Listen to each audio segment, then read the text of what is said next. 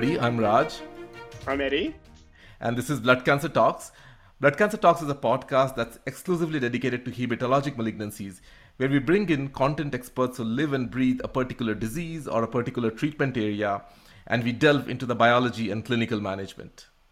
As we know, CAR T cell therapy has changed the landscape of treatment of several hematologic malignancies. And as hematologists, we have struggled to manage the acute and late toxicities of CAR T cell therapy, and some of the acute toxicities being cytokine release syndrome and neurotoxicity, especially because there is not a lot of randomized controlled trial data in this area. So today we have an exciting episode in store for you. We have Dr. Michael Jain, who is an oncologist at Moffitt Cancer Center at Tampa, Florida, who is an expert in all things CAR T cell therapy, and we will discuss how to manage the acute toxicities of CAR T cell therapy. So before we jump in, Dr. Jain, can you tell our audience a little bit about yourself and what your clinical and research focus is?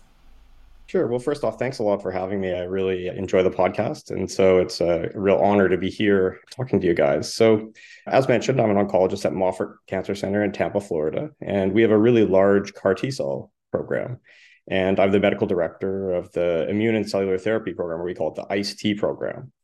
And we treat a lot of standard of care CAR T cell patients, a lot of clinical trials in cellular therapy. My background is did all my training in Canada, and I came to Florida about 6 years ago. And my background is in treatment of hematological malignancies and stem cell transplantation.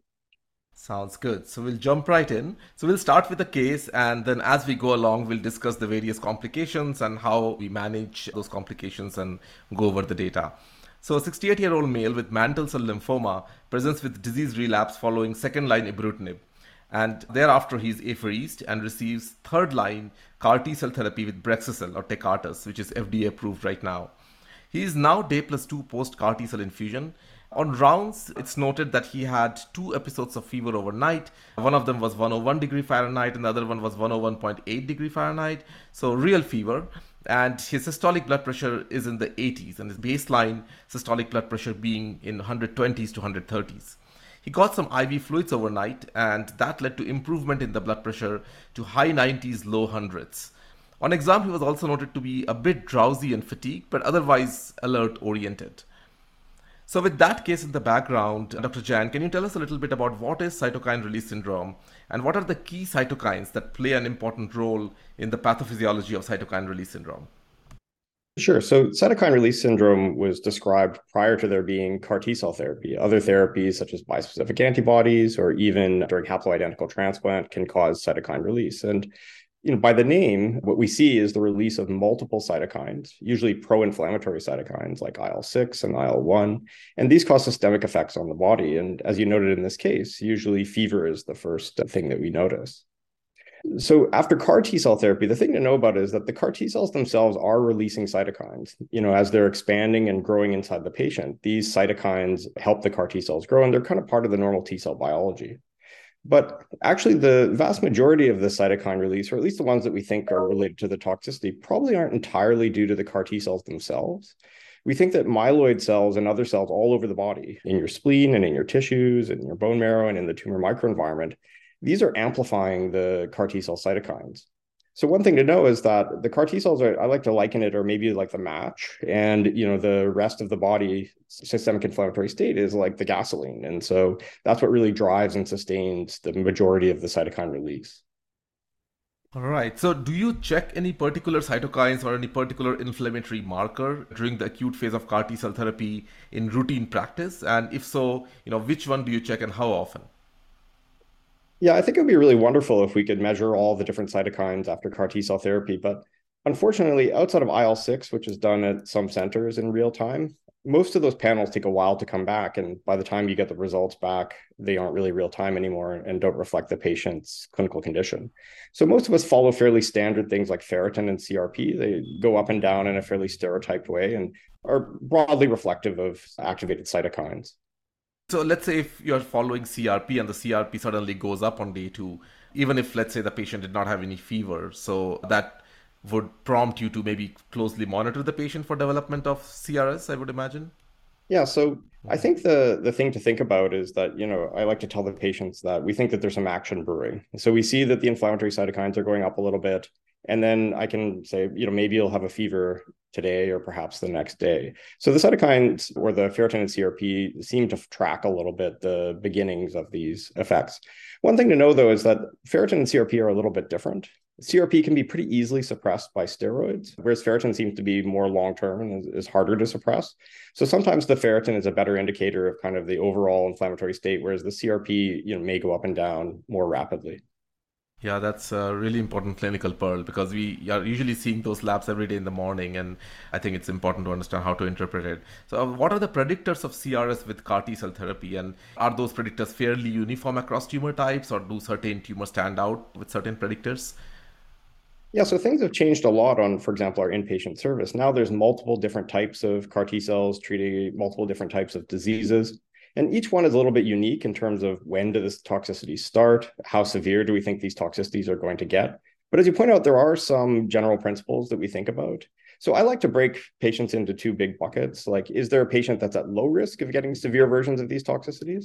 Or are there patients that are at high risk of these toxicities? And the ones who are at high risk, I think, are, as we mentioned, ones who have sort of a high baseline inflammatory state, high ferritin and CRP. And this is generally related to having a high tumor burden. So the higher the tumor burden is, whether that's in myeloma or in lymphoma or in ALL, the higher the number of blasts or the size of the tumors that there are, the more likely you are to have CRS and ICANS as a consequence of the CAR T cell therapy. And then other things that matter is sort of the aggressiveness of the malignancy. We know that diffuse large B-cell lymphoma, which is aggressive, generally has more CRS associated with it than, say, follicular lymphoma. We know that, for example, myeloma has a lower rate of having severe CRS as well. And then another thing that's come up is that we do think that the CAR T cell product matters. And so it seems like products that are co-stimulated by, for example, CD28, such as axicabtagene ciloleucel or Axicel, these products tend to have more rapid onset and more severe cytokine release syndrome than products that use 4-1BB, such as genlecleucel or lisocabtagene maraleucel. But it should be noted that regardless of the CAR T cell product you use, patients still can have severe versions of these toxicities. So that each one of these things is not an absolute. It's just a way of thinking about the patient. So the patients that I worry about the most have aggressive malignancies like ALL or DLBCL, have really high tumor burdens and often high ferritin and CRP coming into the therapy. And then ones that we're treating, as well with either Axicel or even ALL with 4-1BBs. These are the patients that I think about of it being high risk. That's a really good framework. Now we'll switch to the CRS grading. As you know, there have been so many different CRS gradings over the years. When I was a fellow, there was the Lee criteria, the UPenn grading, and then subsequently the CAR-TOX, MSKCC, and then most recently is the ASTCT grading, which is being widely used both in clinical trials as well as in routine practice. So can you tell us what are the key components of ASTCT grading are? And when you are listening to a presentation by a trainee, for example, in inpatient rounds, what are the key pieces of information that you're trying to get from the presentation to decide in your mind what grade the CRS is based on ASTCT grading? Right. So I think the thing that the ASTCT grading tried to do is really just simplify things. So they said, look, you have CRS if you have a fever. And sometimes it's people think that, oh, you have to have an active fever at the time you're having some of the other symptoms, but that's not necessarily true. I tell my trainees that you have to have a fever at some point to get into the CRS game, but just because the fever has gone away and you're having these severe toxicities doesn't mean that that's no longer CRS. But what the grading system did was simplify all of the different organ toxicities. If you look at some of these pictures and review articles where they show the entire body of a cartoon and they say, oh, it could affect the brain or the liver or the kidneys. The ASTCT grading criteria tried to simplify all that. And they said, look, the main things that we know happen in conjunction with or primarily in most patients are fever, hypotension, and hypoxia. And I have to say, even hypoxia is probably more often seen in pediatric patients than adult patients. So really what we're talking about is fever and hypotension, although hypoxia is in the grading. So I tell my trainees, look, if you're in the CRS game once you have a fever, so every toxicity that you have, sort of temporarily shortly after that, we can attribute to CRS. And then we're really looking for hypotension. And then the grading kind of follows from whether or not, you have hypotension, makes you grade 2. And if you need a pressor, then obviously you have severe toxicity. Anyone who needs a pressor has a severe problem. So I think that grading did a really good job of simplifying what the best way is to think about these toxicities. So basically, fever, hypertension, hypoxia. I think that's a really good framework to remember the STCT grading. And variable that was present in older grading systems, for example, organ toxicities like transaminitis or elevated creatinine, and they are no longer there in the STCT grading system. Do you still look at those when you are in the rounds with such a patient with suspected CRS? Do you look at those to make up your mind about the severity, or do those not factor in your decision making? Right. So obviously these other things are happening, and the authors who wrote the ASTCT criteria speculated that most times these things occur, at the same time as the hypotension or the hypoxia, and so they don't necessarily add that much to the grading. But we have had some patients that have these toxicities in the absence of hypotension, for example. I can think of a notable patient who actually had rhabdomyolysis and ended up on dialysis and didn't have hypotension, part of it. And so one of the things I kind of think about when I think about whether I'm going to treat CRS or other aspects of this is, what is the ability of the patient to tolerate CRS? And the more fragile a patient is, the less CRS they can tolerate. And when you start seeing these other organ systems becoming dysfunctional, it kind of tells you about the evoked fragility of the patient. If someone's creatinine has gone way up, you're worried that their kidneys are going to have an irreversible damage. And so I do consider these things as being a reason to treat them. But formally speaking, I don't put them into the grading system. It's a clinical grading system, so we have to apply a number, but the number shouldn't always determine whether or not you're going to treat a patient to try and minimize their toxicity. Yeah, that's great. We're about to jump into treatment, but I've got a couple of other things I wanted to ask before we do that. Do all the different types of CAR T trigger CRS at the same time, or do you have different kind of timings that you look for CRS depending on what CAR T they've received? Yeah, that's a great question. So one of the really interesting that's happened has been in the treatment of myeloma with CAR T cell therapies. And there are two products. They're both BCMA directed. They are both 4-1BB co-stimulated, but the antibodies that they use to bind the BCMA are slightly different.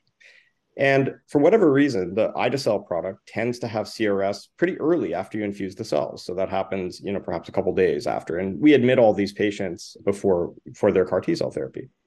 But another treatment, which is cilta-cel, which, as mentioned, is very similar in a lot of the ways of CAR design, what we've noticed is that most of these patients don't start having any CRS until perhaps a week or even later after the CAR T cell therapy is infused.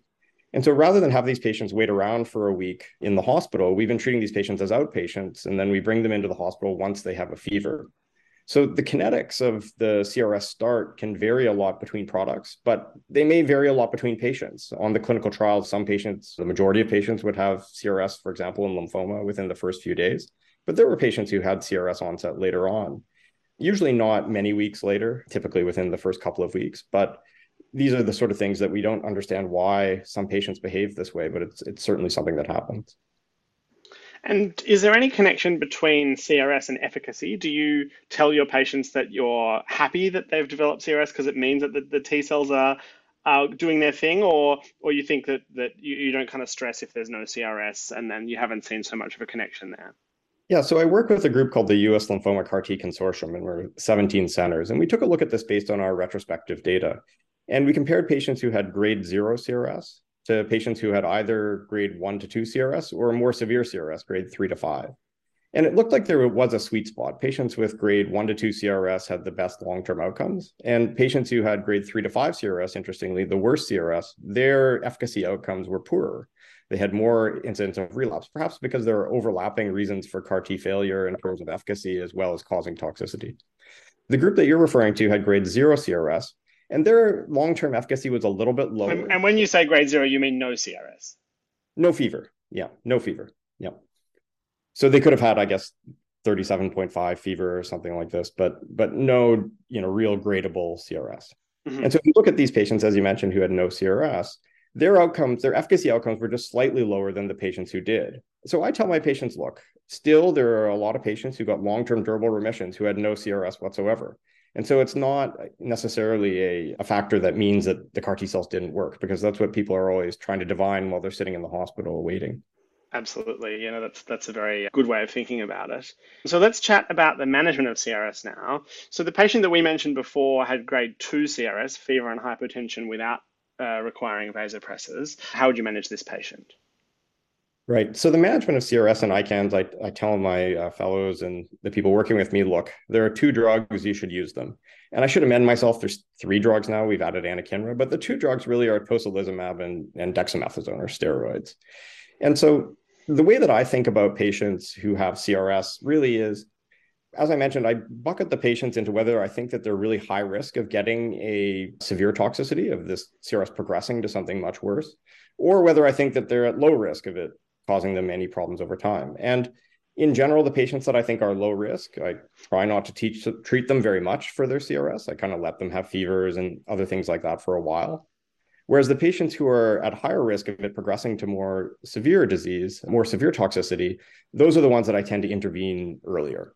Now, I think everyone is going to intervene at grade 2 CRS, such as in this patient.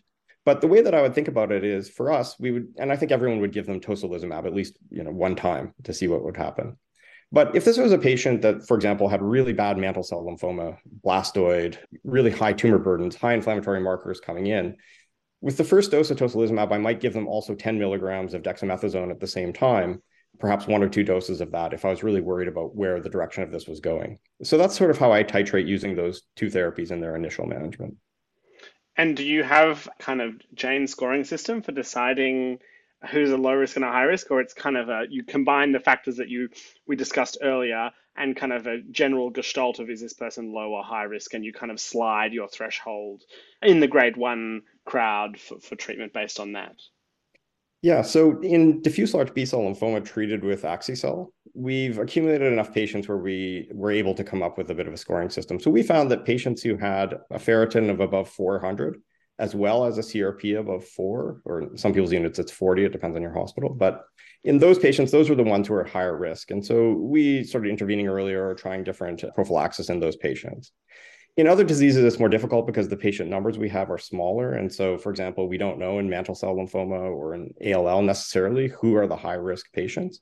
But, as mentioned, sometimes you can just sort of, it's in the beholder of the treating physician. I think we can all identify what a low risk patient is, and we tend to leave those alone. But what exactly makes a patient high risk or not is, as you mentioned, I don't want to add my name to it, but it's sort of it's not very easy to tell people what to do in that case. Yeah. Great. So to drill down a little bit, can you explain what tocilizumab is and how it works in CRS? Sure. So it's a really great story that I'm sure your listeners have heard many times before, but tocilizumab was a drug that was used for rheumatoid arthritis, and it's an IL-6 receptor antagonist. And in some of the very early CAR T-cell trials, patients were getting very bad cytokine release syndrome. And one of the physicians who was involved had, I believe, a daughter who had rheumatoid arthritis and was receiving tocilizumab. And part of the translational arm of those studies, they were measuring IL-6 levels and found them to be very high. And so they treated the patient with tocilizumab and the CRS got better. So tocilizumab is an IL-6 receptor antagonist. And what you can see when that happens is typically you fairly efficiently see the fever go down. Whether or not the inflammatory markers continue to trend up after giving tocilizumab sort of depends on where the cytokine release syndrome is going, but it fairly efficiently improves fevers at least. And do you give just one dose, or and what dose do you use? And if not, how frequently do you give it? Yeah, so speaking for adult patients, the dose of tocilizumab is pretty standard, 8 milligrams per kilogram. That's capped at 800 milligrams for larger patients. And you can give it multiple times, but I tend to think that if I've given it twice, probably have gotten to the maximum that tocilizumab is going to give me. And that's when I typically move on to other things. So, you give tocilizumab once, the fever comes back. If it comes back within 24 hours or so, you give a second dose. And usually I'll give a little bit of dex with it at that time because I worry that the tocilizumab really hasn't dealt with the CRS very well. Once I'm beyond 2 or more doses of tocilizumab and I've started them on steroids, that's when I'm starting to think about adding an additional therapy like anakinra, but also considering other etiologies for why they're having this tocilizumab resistant type of fever. Yeah, absolutely. And with the dexamethasone, what sort of dose and how often do you give that? Right. Yeah. Speaking as an adult physician, typically dexamethasone 10 milligrams times 1 at the same time as the tocilizumab. And then if I think that they need it more than just the one time, they need to be kind of treated with it in a blanketing kind of way, then you go up to Q6 hours. So they get a total of 40 milligrams of dexamethasone a day. And how long to continue it really depends on the patient's clinical status. Typically, I like to taper them off as quickly as possible, but you have to keep it on to manage the toxicity. And I think this has changed a bit in recent time, but initially there was kind of concern around using steroids, given that we know that they're quite good at killing lymphocytes. How has that changed over time, and what's the evidence kind of supporting or refuting the idea that you want to avoid steroids if you can? Yeah, so the whole field has moved as you pointed out. I think in the original studies that were done, patients would have very high grade toxicities and people would be very worried about giving them any kind of treatment because they wanted to preserve the efficacy of the CARs. And I think that was quite right in a lot of ways because when we think about what we're trying to achieve with CAR T cell therapy, we're really trying to achieve a long-term durable remission of the person's underlying malignancy. And so I think sometimes we lose sight of that's really the toxicity that might be short term or go away is something that we're managing, but really what we want is a long-term efficacy. But I think the field has become more and more comfortable with the idea that sort of short-term treatment with steroids or tocilizumab doesn't impact the CARs all that much. And people are willing now to intervene at earlier and lower toxicities, as well as even consider prophylaxis to try and prevent these CAR T cell toxicities. I think this is largely because what determines our overall outcome after CAR T cell therapy, part of it may be related to CAR T cell expansion, but it may also be related to tumor biology and other factors that patients were or weren't going to respond to the CAR T cells anyway, and sparing them some toxicity does make sense. So still, as you can hear from my answer, there's still some concern. I think that I really want to maximize their CAR T cell efficacy, but I don't want to subject them to undue toxicity. One of the other things to consider is that, this was seen on the Zuma-1 clinical trial where they waited a really long time to give steroids. Patients got enormous doses of steroids for a really long time. And then in subsequent cohorts where they tried to intervene a little bit earlier, even though they were intervening earlier with steroids or tocilizumab, the overall total amount of steroids that any patient received was much, much less. So there may be a confounder here where if you intervene early on with steroids, then you don't have to give so much steroid later on. And it's unclear what then matters for toxicity. Is it the total dose of steroids that you get over time? Or did you intervene early and kind of suppress expansion? Or does none of it matter? And the patients who are going to have a good response to CAR T cell therapy are going to have it either way. And these are still unknowns. Yeah, I mean, certainly when I was taught about haploidentical transplants, there's this kind of, and using and post-transplant cyclophosphamide, there's this like, don't go near the steroids until the day 3 cyclophosphamide's gone in, but for that reason. So I think it's interesting to see how different kind of fields think about similar problems. So we talked a bit about grade 2 CRS, and you started to venture into your territory of what you do if the TOSI plus steroids is not working. So I want to ask you about that and bundle it in with how do you manage grade 3 CRS as well? Right. So grade 3 CRS, thankfully, we're seeing less of it than we used to. I think part of it is because CAR T cell therapy is now approved in the second line for large B cell lymphoma. Part of it is because we do a lot of things in the front end to try and prevent patients from coming to us with really large tumors and being very sick. There are a lot of other therapies, for example, for lymphoma that our armamentarium has gotten better to control disease coming into it. So I think that in general, we see a lot less of severe CRS than we used to, but we still see it and it's still there. And so for grade 3 CRS, I think, again, there are 2 drugs, use them. So if you haven't used TOSI, give it. If you're giving steroids, escalate them. Typically, we will indeed escalate to pulse methylprednisolone if patients have on pressors or having severe organ injury. I don't love it, but we do it. And more, as I mentioned in the How I Treat article that we just wrote with Melody Smith and Raleigh Shaw, people are moving sooner and sooner now to anakinra in these cases. If patients are not responding to TOSI and a couple doses of Dex and they still have severe toxicity, then why not intervene with anakinra to try and bring down the severe CRS? And can you explain what anakinra is and what your experience has been like? Is it sort of similarly transformational in wiping out these severe cases of CRS? Sure. So anakinra is an IL-1 antagonist. And IL-1 is a cytokine like IL-6 that can be implicated in the pathophysiology of both CRS and ICANS. And it's another drug that people are using. It hasn't been tested in a really rigorous way to truly feel strongly that it improves outcomes in these severe CRS cases. As mentioned, some of the risk factors for severe CRS are similar to the risk factors for having a poor lymphoma outcome or other diseases. And so it's a bit difficult to say exactly how strongly anakinra is useful for CAR T cell therapy. But in general, we use it as sort of our third line therapy. And we do think that it reduces the extent and duration of severe toxicity. Great. That's a really nice kind of practical summary of if you've got drugs, then use them. It's a good approach. So I had one quick question before we went into ICANS. Let's say you have a patient with like refractory grade 2 CRS or grade 3 CRS. Would you rather switch them to anakinra, or would you try like pulse solumedrol 1 gram daily? I remember from your presentation that you don't like doing pulse solumedrol, but I really wanted to get your thoughts on that. Right. Yeah. I mean, I think there's different camps in terms of, is there really a difference between 40 milligrams of dexamethasone and 1,000 milligrams of solumedrol? How many steroid hormone receptors do we have in our body that can be attacked? But I think more and more, there's no wrong answer. It's okay. If a patient is really sick, you do what you can. But I think more and more we're moving earlier on to anakinra. I did want to say one other thing about anakinra, which is that there is a concern that these patients who are on tocilizumab and steroids and are neutropenic and so many things going on, we worry a lot about their risk of infections, particularly fungal infections. And so depending on your institutional guidelines, we tend to upgrade their antifungals at that point. And so if they're on fluconazole, we bring them up to voriconazole. If they have liver issues or other reasons why we don't think they should get voriconazole, then we put them on micafungin. Posaconazole is another good azole for that. So we really do upgrade their anti-infectious prophylaxis in these cases. Yeah, that's very helpful. So now we'll switch gears and move to ICANS. So the same patient that we had discussed above with grade 2 CRS, let's imagine that he got TOCI and the CRS completely resolved.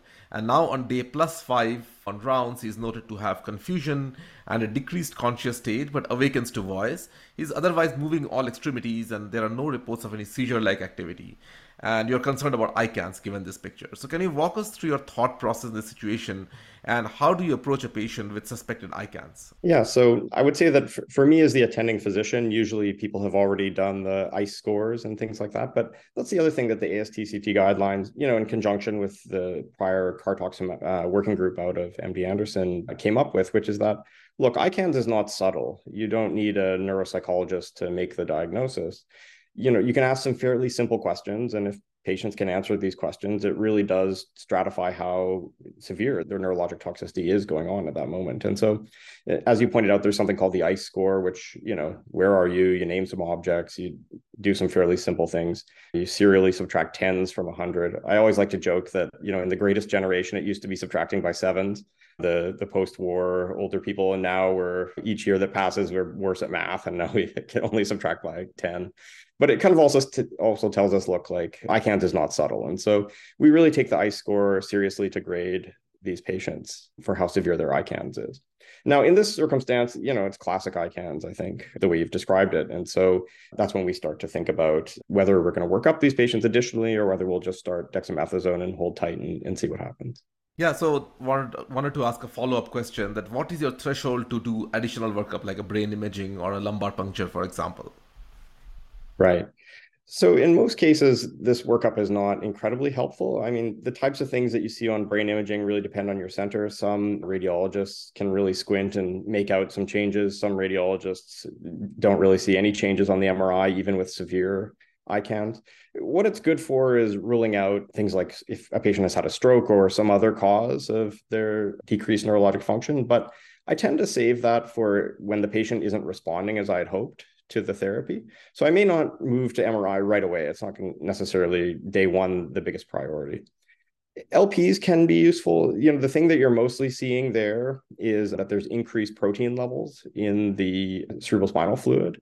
And the higher the protein levels there sometimes is related to the extent of ICANS.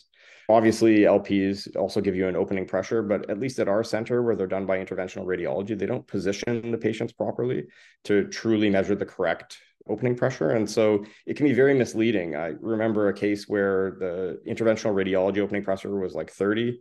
And then we had a neurosurgeon come in and put in an EVD, and the pressure was 9 all weekend. And so I think that can lead to overtreatment if you misinterpret the opening pressures. So even there, we tend to try not to worry too much about that outside of if they have very specific clinical symptoms. And then on the LP, you may see other things like viruses or leptomeningeal spread of their cancer, things like that. But typically, I reserve these types of interventions or these tests for patients who are just not responding to the initial therapy the way that I expect them to. All right. So often these patients, as you know, they can also be quite unwell with other concomitant illness, for example, sepsis. Are there any telltale signs that help you to differentiate between ICANS and, let's say, delirium from sepsis? Right. I think that one of the ones that's actually hard to differentiate is CRS induced delirium from ICANS. And, often this happens that you have an older patient, perhaps 75 years old, and they get CRS, and then they're a bit delirious and their word finding is off, and they may not score that well on the ICE score. And in those cases, oftentimes people want to give these patients steroids because they say, oh, they have ICANS. But the thing to know about ICANS is that the typical course is that it starts a couple days later after the CRS. It's usually not happening immediately in conjunction with the CRS. Now, not always, so it's not a perfect rule, but I get quite suspicious when someone has ICANS at the same time as having a fever. That's what makes me think, okay, look, are they having sepsis? Are they having concomitant CRS? Should we be doing things to treat the fever that would then improve their overall ICANS? So we can't throw our internal medicine knowledge out the window here. Patients can have decreased level of consciousness for medical reasons that are unrelated to the CAR T cells. Yeah, I certainly remember seeing patients in the middle of the night, asking them to write the sentence that they have to write, and then being very fed up with me because they've been asked to write the sentence many times. And it can be very difficult, even as a resident at 2 a.m., to work out what's ICANS and what's delirium. And that tip around the fever is very helpful. Yeah, we actually talked a lot about the clinical, but we'll switch gears and talk a little bit about pathophysiology now. So are there any difference in pathophysiology between ICANS and CRS, and any difference in the predictors of ICANS and ICANS versus CRS? Sure. So I think that ICANS is seen to the greatest extent with CD19 CARs. There's this theory that there are these cells that are around the walls of the blood vessels that express CD19, and these may be impaired in ICANS. I'm not sure if that's entirely the reason, but definitely we see a much greater amount of ICANS with these CD19 CARs than we do with BCMA CARs or other CARs. The other aspect is that severe neurologic toxicity, although it definitely happens with 4-1BB products, it's not nearly as common as it is with CD28 co-stimulated products. Is there a difference between the pathophysiology of CRS and ICANS? When we think about the pathophysiology of ICANS, we really think that the cytokines are causing the blood-brain barrier to become more leaky or permeable, and then encephalopathy occurs secondary to that. There may be in very severe cases where if you look at autopsies and that, there's a coagulopathic issue going on, and you can see problems with fibrinogen, et cetera, perhaps also at lower grades. It's difficult to say. But clinically, one of the difficulties in teasing out the risk factors for CRS and ICANS is that severe ICANS is just so much more common than severe CRS. So if you're running a retrospective study and, 5% of patients have severe CRS and 30% of patients have severe ICANS, you're just naturally going to find different risk factors for them. So I'm unsure how much of the differences in the literature for those two things are related to sort of the frequency of these events more so than the actual underlying pathophysiology. But all the things that you talked about, you can look at the relevant literature and think that they may be at risk of ICANS. Yeah. Let's now move to talk about how you manage ICANS. Our patient that we described before has an ICE score, based on his ICE score, has grade 2 ICANS. What's your approach to that in terms of medication dose frequency, and what's your threshold for escalating treatment? Sure. So I think that I'll say something somewhat controversial, or I'm not sure. In my heart, I'm not sure how much steroids really does to treat ICANS. I'm not sure that anything does all that much to treat ICANS other than time. So when I give talks, I like to put up a slide where it says, what is your preferred management of ICANS? And on one side is the picture, the famous Edvard Munch, The Scream, and then the other side is the melting clocks of Salvador Dali, The Persistence of Memory. So I think that if you can get away with it, time is always your best treatment for ICANS. You just got to wait it out. And being really aggressive can lead you down a path of really long-term prolonged steroids, weeks of prolonged steroids, escalating these therapies for patients who might just get better on their own if you gave them the same amount of time. So I would always encourage people to think, okay, whatever I'm doing, I should really think that time may be as good or better than the thing that I'm doing, that I'm considering to escalate. But it's true that obviously if patients have ICANS, grade 2 or higher, we're starting them on dexamethasone. They get 10 milligrams every 6 hours. But if their ICANS is not getting worse, if it's kind of staying the same, then I like to start tapering it because I'm really worried about them getting really severe ICANS or worsening. I'm not so worried if they're sitting pleasantly kind of confused for a few days. That probably is safer from an infectious and from a debilitation standpoint than high dose steroids for a long time. So if things are not going in the wrong direction, then I like to taper the steroids. If they are going in the wrong direction, then yeah, we're reaching for anakinra and those things again. And sure, we might escalate to pulse solumedrol if things are going really poorly, but it's hard to really know in a lot of cases if things are getting worse or not. I mean, we spend a lot of time sort of shuffling anti-seizure meds, but a lot of those can also cause delirium or also cause polypharmacy related issues that can add on top of the problems that they're having. Some of these changes that we see on EEGs that are not clearly seizures, but are these changes that we're seeing really meaningful, or should we just wait? And so I'm a waiter. I like to wait, but certainly you may want to intervene if things are not going the right way. And another intervention you may consider, though, is that's when you break out the MRI and the LP and infectious workup and just make sure that there's nothing else going on that you could reverse. And a quick follow-up question. Does anakinra cross the blood-brain barrier? Oh, man, you guys ask me hard questions. I'm not sure that that's the case. Does it? Do you know? I'm not sure because it's used for ICANS, right? So I would imagine maybe it does, but I'm not sure. Yeah, this story around IL-6, right? And so some people believe that when you give tocilizumab, because it's a receptor inhibitor, an IL-6 receptor inhibitor, and that the antibody itself does not cross the blood-brain barrier, that what you're doing is you're mopping up the receptor, and then that allows free IL-6 to go to the brain. And this was one of the justifications that various groups like Fred Hutch and others will give 10 milligrams of dexamethasone at the same time as tocilizumab. Or some people were early on proponents of siltuximab, which is an IL-6 direct inhibitor. Now, I don't know the details of that for the IL-1 exactly. In general, if you can reduce the cytokine levels overall, at least either over time or in the short term, you will reduce sort of the cytokine effects on the brain. Yeah, you said you mostly like to wait, but if things are really going badly in terms of someone's conscious state, what do you reach for? Yeah, so we'll do all the stuff. We'll increase to go to pulse solumedrol and we'll add anakinra. Then we start hemming and hawing. Should we do something that's anti-CAR, right? And so things like dasatinib or other inhibitors like that we think we can pause the CARs. Some people have done cyclophosphamide or ATG. There's an interesting report out of Wisconsin where they were giving intrathecal chemotherapy to try and specifically decrease the CARs in the CSF. So that could be tried. But in general, I think that approaches that are going to reduce the CARs are unlikely to be extremely effective unless it's the CARs specifically driving the toxicity. But as I mentioned, it's all these other cells in the body that are amplifying and probably driving the toxicity independent of the CAR at some point. And I think that eliminating the CARs rarely gives you the effect that you're looking for, even in some of these novel CARs that have kill switches. It doesn't seem like you can just flip the switch and suddenly the toxicity goes away. So that's a kind of great summary of escalating treatments for severe ICANS. Are there any kind of novel agents that are being tested for either CRS or ICANS that you are particularly optimistic about or that you think will have a role? Dasatinib, ibrutinib, ruxolitinib, anything else that's on your kind of hot to watch list? Yeah, so I think it's really hard to do a study of this particular issue. We've tried to define what is, for example, steroid refractory CRS or steroid refractory ICANS, and what is the optimal management of that.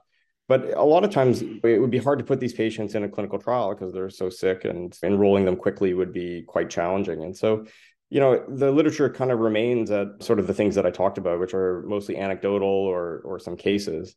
And so I think all those things are interesting. As I mentioned, intrathecal therapies are interesting. Dasatinib is particularly interesting. But in general, I think that these approaches are something we talk about a lot, but unlikely to move the needle entirely on how CAR T-cell toxicity is managed. I really think the things that you do before you get to that point are probably the most interesting. And so I think about novel ways to do prophylaxis in high-risk patients and things like that might be more fruitful than really developing the best therapy possible to treat this very small cohort of very severe patients. All right. In the interest of time, we'll move next to hematotoxicity. So, as you know, cytopenias, particularly neutropenia and thrombocytopenia, can be a challenge following CAR T-cell therapy, and sometimes it can even be prolonged, for example, more than 30 days or even more than 90 days. So in what settings do you use growth factor like filgrastim post-CAR T? Yeah, so I think early on there was some controversy about whether or not you should give GCSF after CAR T cell therapy. I think there's another cytokine that's related called GM-CSF that likely is related to CAR T cell toxicity. It goes up with CAR T cell toxicity. It can cause problems. But for GCSF, it's not really clear. And the thought was, look, if I'm going to stimulate all these myeloid cells, and I think that these granulocytes are related to the toxicity, I may worsen CRS. I think by and large, those concerns have mostly gone away. I know there are centers that give Neulasta early on in CAR T cell therapy, big centers, and they don't seem to have very many problems with that. And so, again, I tend to be a person who waits to see if the toxicity is going to resolve. But I think that there could be a role for filgrastim early on. But I think that in general, for most patients, they don't really need it. We've been doing a lot of work. I work with a group in Europe that has devised something called the CAR hematotox score. And so what that is, and we found that it's true across myeloma and DLBCL and mantle cell lymphoma, is that basically what your CBC is, your hemoglobin, platelets, and neutrophil count, and what your ferritin and CRP are, determine whether or not you're likely to have long-term cytopenias after CAR T cell therapy. And maybe this is just derivative. I was talking to David Miklos, who's the chair at Stanford, and he's told me, look, you've got low counts going in, you'll have low counts going out. But what we showed is that this CAR hematotox score fairly efficiently predicts who's going to get severe infections. And so I think that that's really what you're trying to prevent is severe infections, not just a number that's there. And so there may be interesting ways to tailor antibiotics around patients who have lower high hematotox scores going into CAR T cell therapy. So the CAR hematotox score, it's applicable to all malignancies like myeloma, lymphoma, or was it developed in a particular malignancy mostly?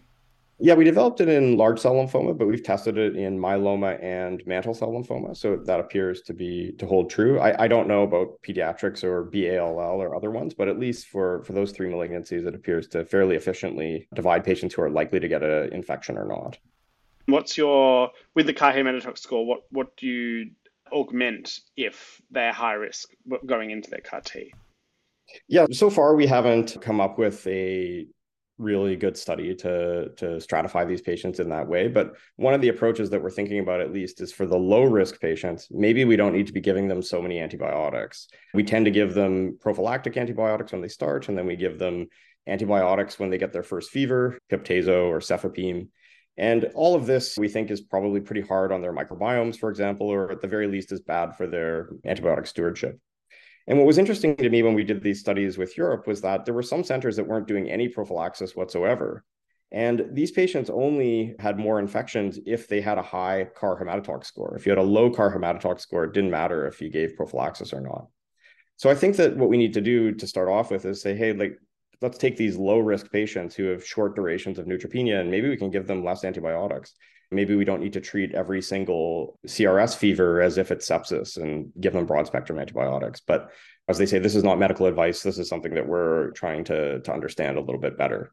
All right. So there are, as you know, some studies suggesting stem cell boost can be helpful in this setting too. In myeloma, for example, there have been some studies, I think, from Mount Sinai. Have you tried this approach? And if so, what is your threshold to use stem cell boost?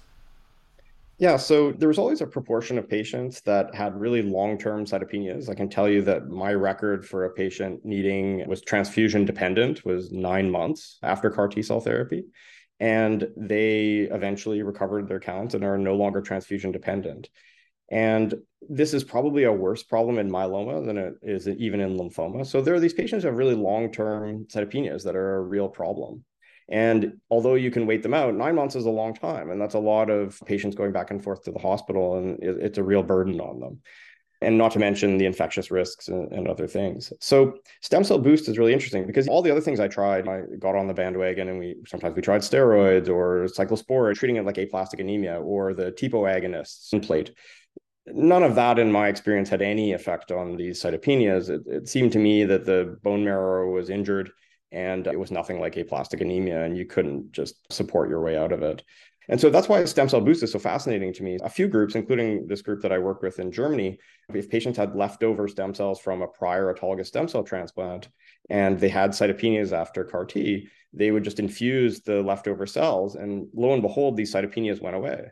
And I think mechanistically, that's pretty interesting because if you think that the cytopenias are being caused by a long-term effect of CARs or something else that's an ongoing active process, probably that wouldn't be rescued by a stem cell boost. Certainly aplastic anemia isn't rescued by just a pure stem cell boost.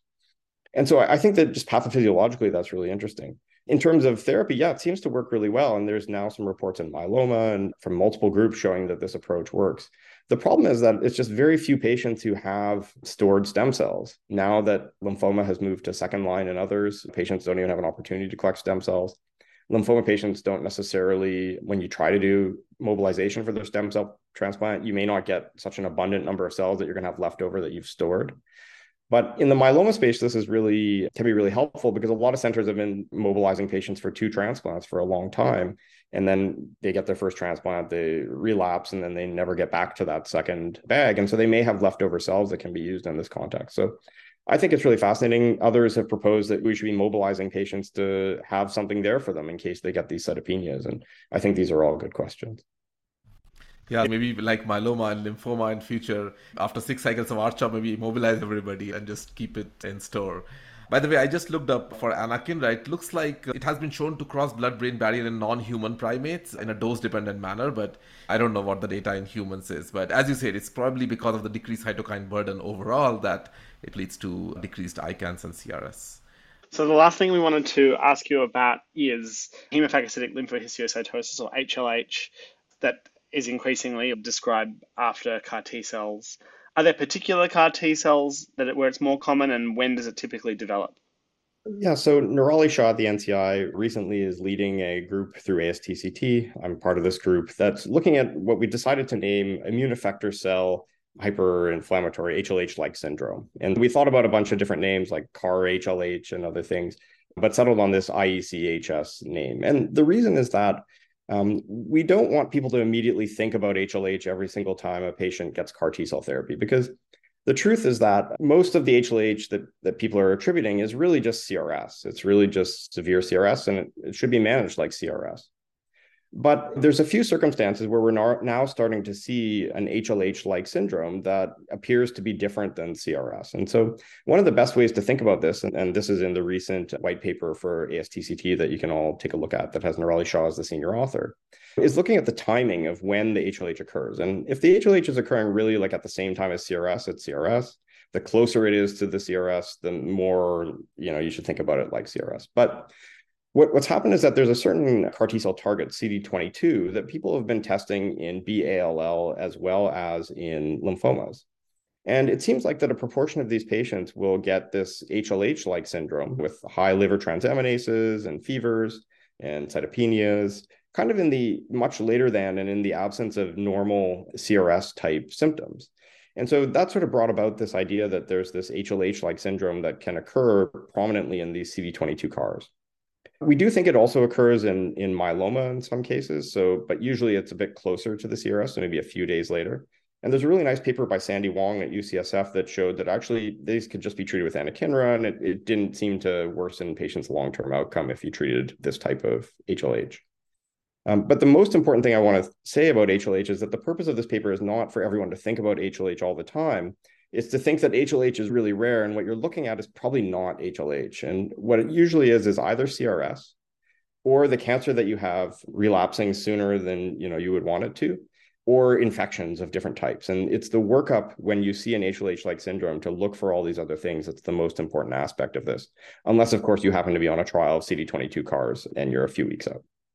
Yeah, I think that's a great message to end on, that in this particular case, actually, the guideline is intended to make people think less about HLH, not more. So that's kind of great inside baseball goss to know. Thank you so much, Dr. Jain, for coming on Blood Cancer Talks. We've been delighted to have you on board and hope to get you back another time to talk about something else. So thanks very much. Well, thanks a lot. It's a real pleasure. Thank you.